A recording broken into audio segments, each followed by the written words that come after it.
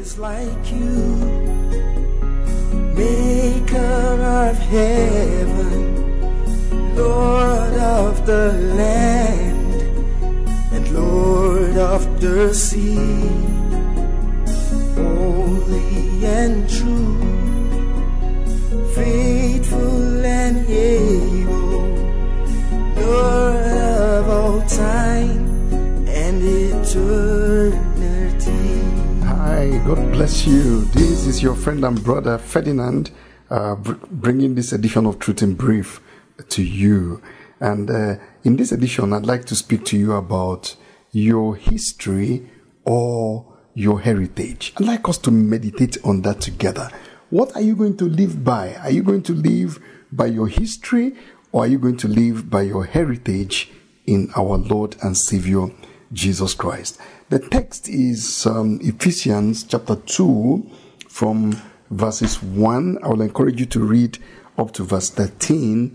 Ephesians chapter 2 from verses 1 to 13. But I'll just read some of the verses that are appropriate at this time. And it says from verse 1, "And you have he quickened, or you he has made alive, who were dead in trespasses and sins, wherein in time past you walked, according to the course of this world, according to the prince of the power of the air, the spirit that now walks in the children of disobedience." So according to this scripture, it's talking about the history of everyone who has ever come to know Jesus as Lord and Savior. Indeed, it's the history of all human beings. Every person at one time is dead, or rather was dead, in trespasses and sins. So here it says, you, God has made alive, He has quickened you, who we are dead in trespasses and sins, wherein in time past you walked, according to the course of this world. One version said, in which you once lived, in which you once walked, once. You see, it's talking about the history. It's talking about the past. In fact, it now says in the next portion, it said, wherein in time past you walked according to the course of this world, according to the prince of the power of the air. You were following a certain order and a certain ruler. And the Bible says that was what happened in time past. He said you were dead in trespasses and sins. But you see, if you are a child of God, you are no longer like that. You see, you have to understand that as a believer, you have a history and then you have a heritage. Now, from verse 4 of this scripture, it now says, but God, who is rich in mercy, because of his great love with which he loved us, even when we were dead in trespasses and sins, he made us alive together with Christ. By grace you have been saved. And he raised us up together and made us alive together in the heavenly places in Christ Jesus. So you see, there is a history there.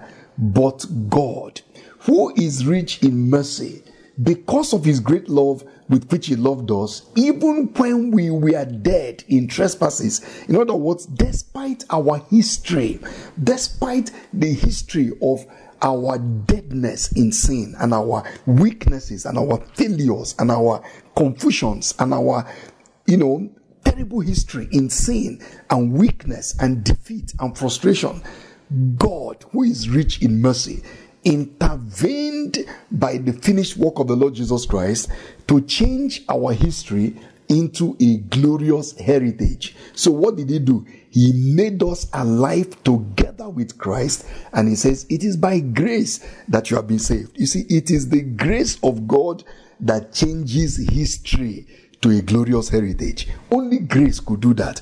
If we were to be rewarded according to our works, then our history will result in judgment and condemnation and destruction.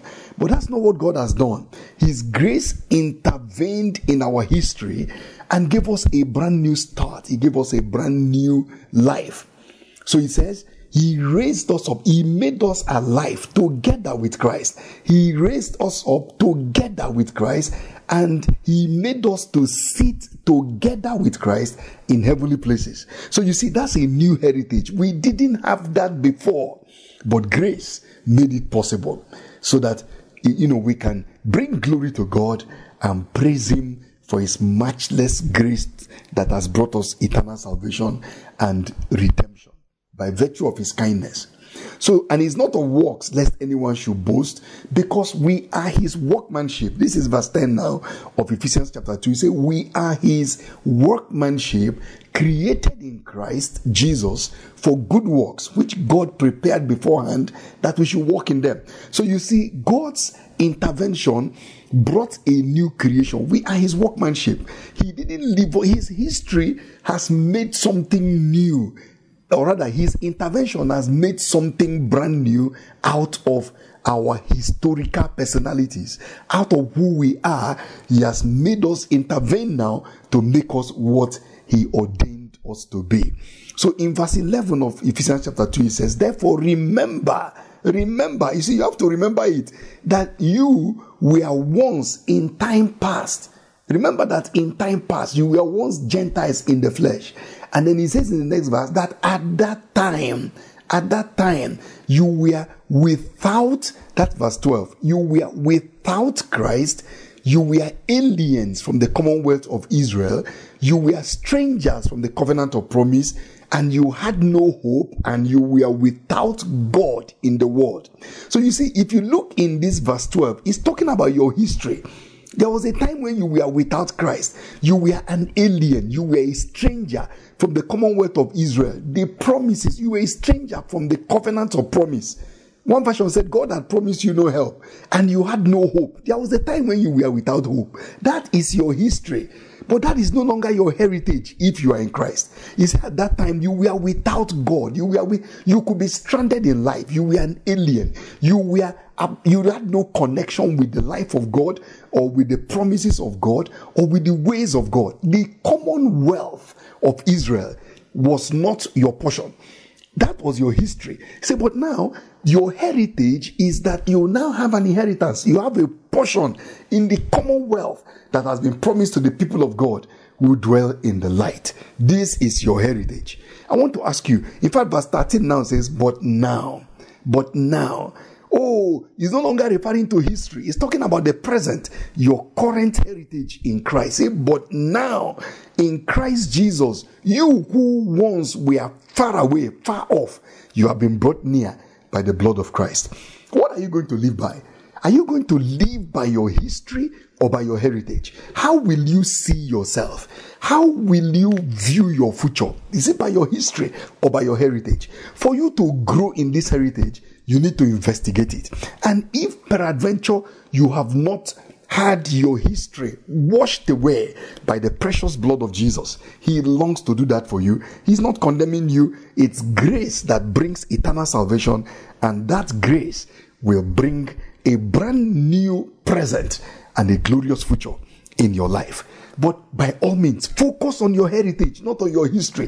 There was a time when you were helpless. You had no hope. There was a time when you couldn't do anything. You didn't have money. You were lacking. There was a time when you were disconnected. There was a time when you were downcast. You were depressed. But now,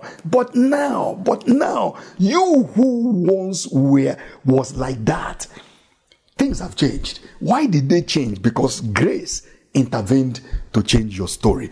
You must continually renew your mind with these truths, because Satan is in love with our history, but he discredits our heritage. He doesn't want us to focus on the heritage, because he knows that our victory lies in the heritage that God has granted to us in Christ. Now, Father, in the name of Jesus, I pray for this listener. If they still have a history of condemnation and sin and lack and weakness and failure, let the blood of Jesus intervene now and bring cleansing and redemption. And Lord, for every other believer, I ask that you will take away the veil and cause us to see our glorious heritage in you, and to live by our heritage, not by our history. In the name of Jesus, amen. God God bless you. Thank you for being with me on today's edition of Truth in Brief. Please share this with other people and help us start a truth revolution that helps believers walk in the light of what Christ has done for us. This is your friend, Brother Ferdinand. You can reach me at my phone number on WhatsApp, +234 803 274 3148. You can also visit our website, eternityministries.org, for more resources. God bless you.